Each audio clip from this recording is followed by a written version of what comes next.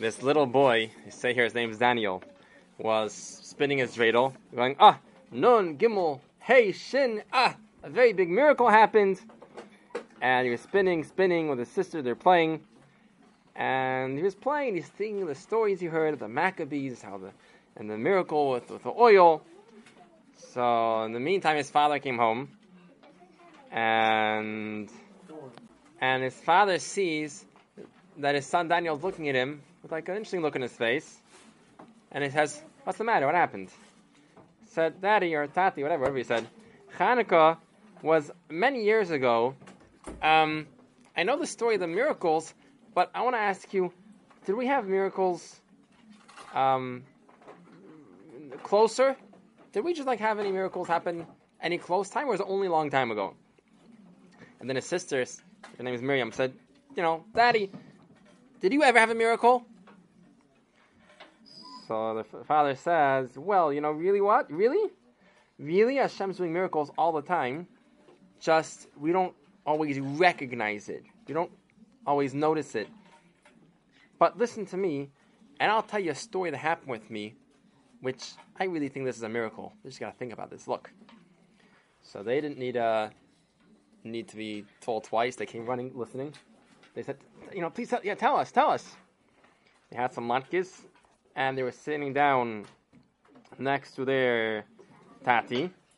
And he said, "I'll tell you like this.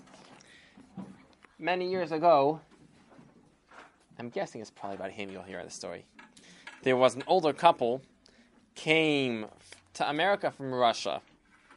And they finally came to Russia, and they were saying, came to America, the free place. We're hoping now life will be easier than we had." And they came to America, but it wasn't so easy. Life wasn't so easy. They lived in a tiny little apartment, and they barely had enough money even to pay for that. And they were always trying hard just to get enough money for food for everything. It also wasn't so easy. And they were blessed. They had a little boy. He said, "I'll call him Moshe." There was one thing they agreed on, is that their son, Moshe, will have the best ever. Not going to have tough like us. We had it so hard. We had, we don't really have money. Our son, we're going to make sure he's going to be a rich person. So what are they going to do? But after he learned in yeshiva as a boy, he said, "We're going to send him to a college so he'll get the best job that pays a lot of money." Okay. Really, you don't need to go to college to make a lot of money. Money comes from Hashem. You'll even hear in this story what happened to him. But that's what his parents taught, and that's what they did with him. We want more money, we do more mitzvahs. Listen to Hashem. But that's what his parents did. So he was a Jewish boy. He had a very good head, and he was learning very well. And he was learning a lot of things very quick. But he was in that Geisha school with a bunch of goyim there, and he wanted to be friendly. He wanted everyone to like him. So he felt a little uncomfortable, like being different than everyone. He said, it's a little embarrassing. Everyone could eat together, and I just have my sandwich. I can't eat their food. Maybe I should just eat their food. It's not kosher, but I don't want to look different than everyone. And I'm the only one going on the side. I have to disappear on the side and go daven. Maybe I shouldn't daven. Just should be like everybody else. Which you should know, it's a very big test to act different than people. We know Yosef HaTzadik was in Mitzrayim, and he was a tzaddik even there when people who didn't behave. And he was called a special, even greater tzaddik than all his brothers, because he did something very hard. Even amongst all the Rishayim people in Mitzrayim, he was a big tzaddik. But we have to be careful not to be around not good people. We have to be around people doing the right thing.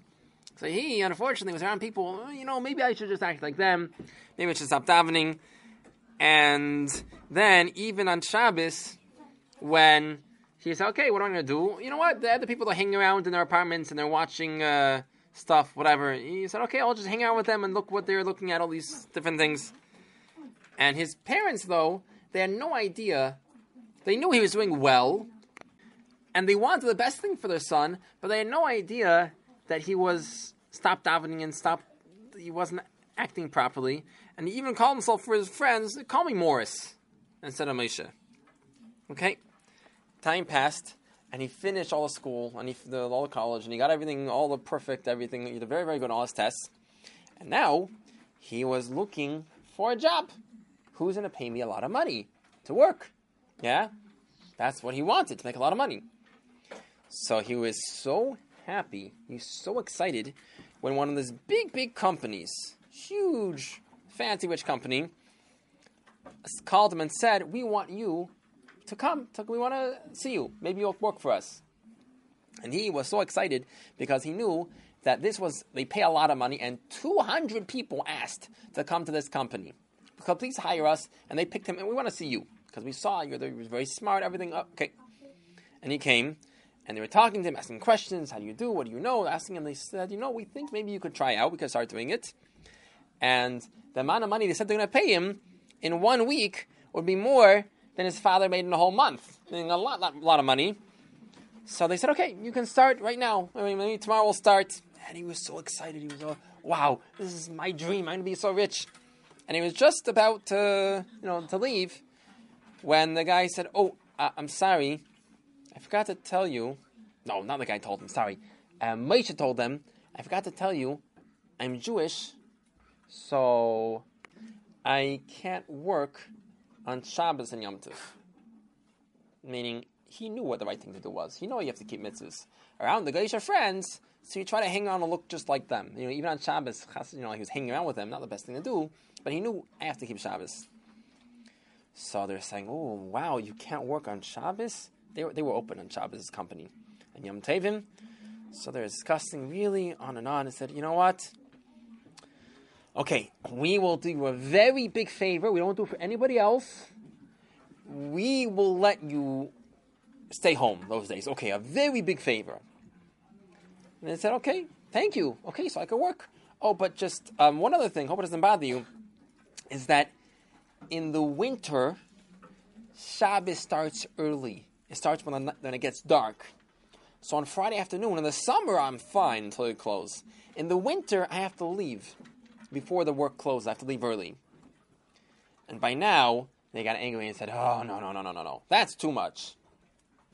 We already are doing you a big favor and letting you take off your holidays. But a Friday also is too much. If you want to work here, you have to work the whole time. No taking off Friday also. Maisha said, no, I can't.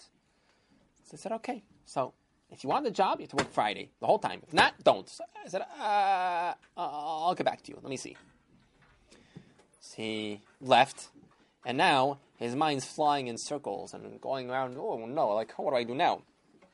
He remembered hearing the Goyish people in the school telling him that you want to be rich, you want to be successful, you have to go grab anything you can get. So he's thinking, now I have to grab it, right? If they're giving me a job, giving me a lot of money, I should go get it right away, right? What? I'm not going to take it just because Friday a few hours? But then he's thinking, wait a minute. And how was I brought up? How are my parents going to be happy? What is that what I really am supposed to do? He was lost. He was walking the street, a little lost. He didn't really know where he was going. And all of a sudden he bumped into someone. It was Hashgacha Pratis. Hashem helped. He bumped into the right person. He said, I'm sorry.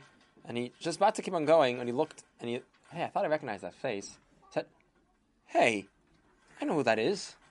Rabbi Yankel, that was his teacher when he was a little boy. His Rabbi in Cheder.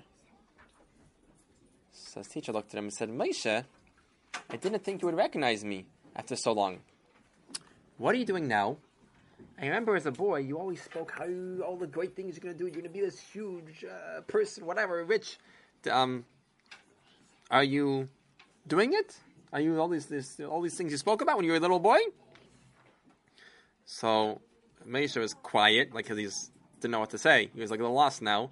And Yankel, his teacher, was a very wise person, and he always was able to feel what was happening with one of his students. And now too, he felt the student was something was bothering him.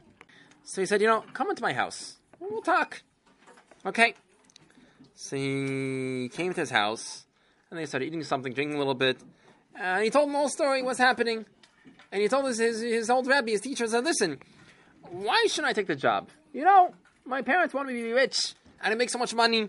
And once I'm there for a while and they like me, I'll say, I can't work Friday. Please let me off. And they'll be nice to me. They'll make me not have to work Friday afternoon either. But Yankel was quiet and started shaking his head and said, no. Moshe, listen. You've changed a lot since when I taught you years ago.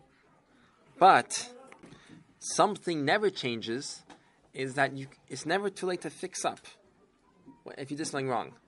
I know you're not acting exactly the way you did before, but you could still act better and fix up. Listen, right now is a very important point for you to decide.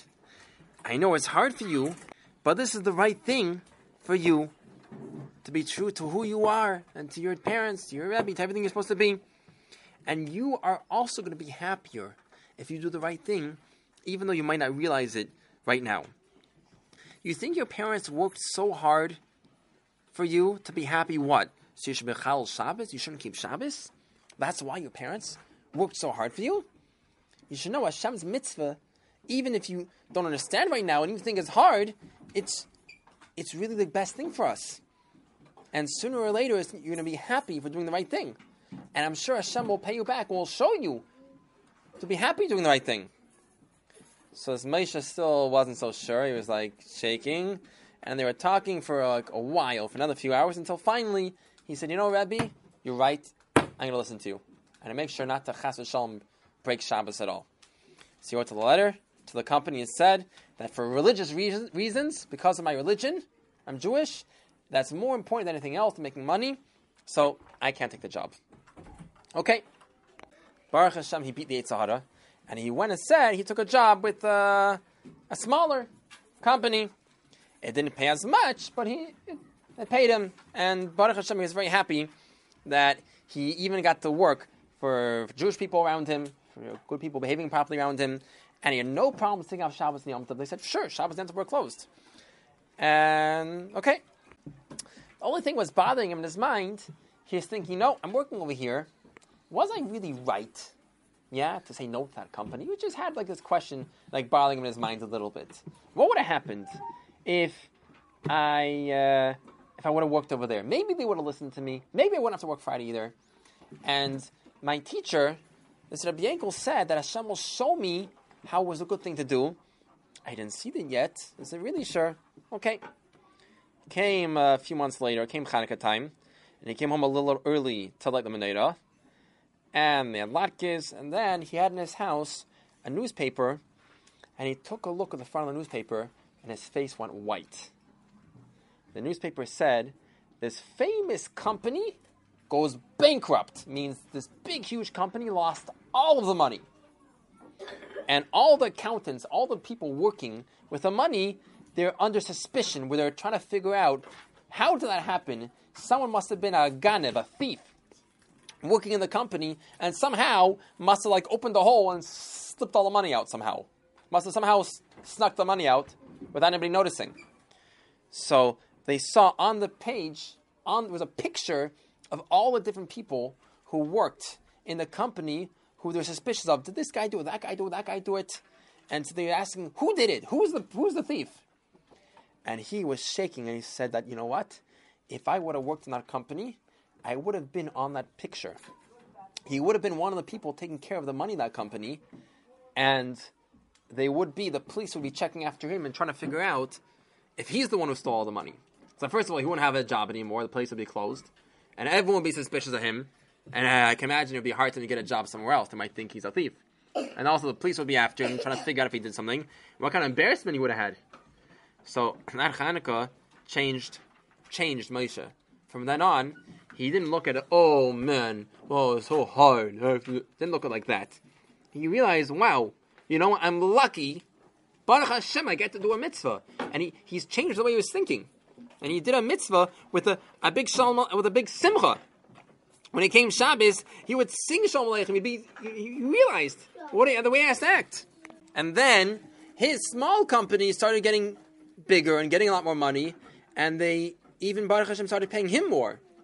So now, all the money he thought he was going to get, now he got it, and he got to keep Shabbos, and he got to work with Yidden.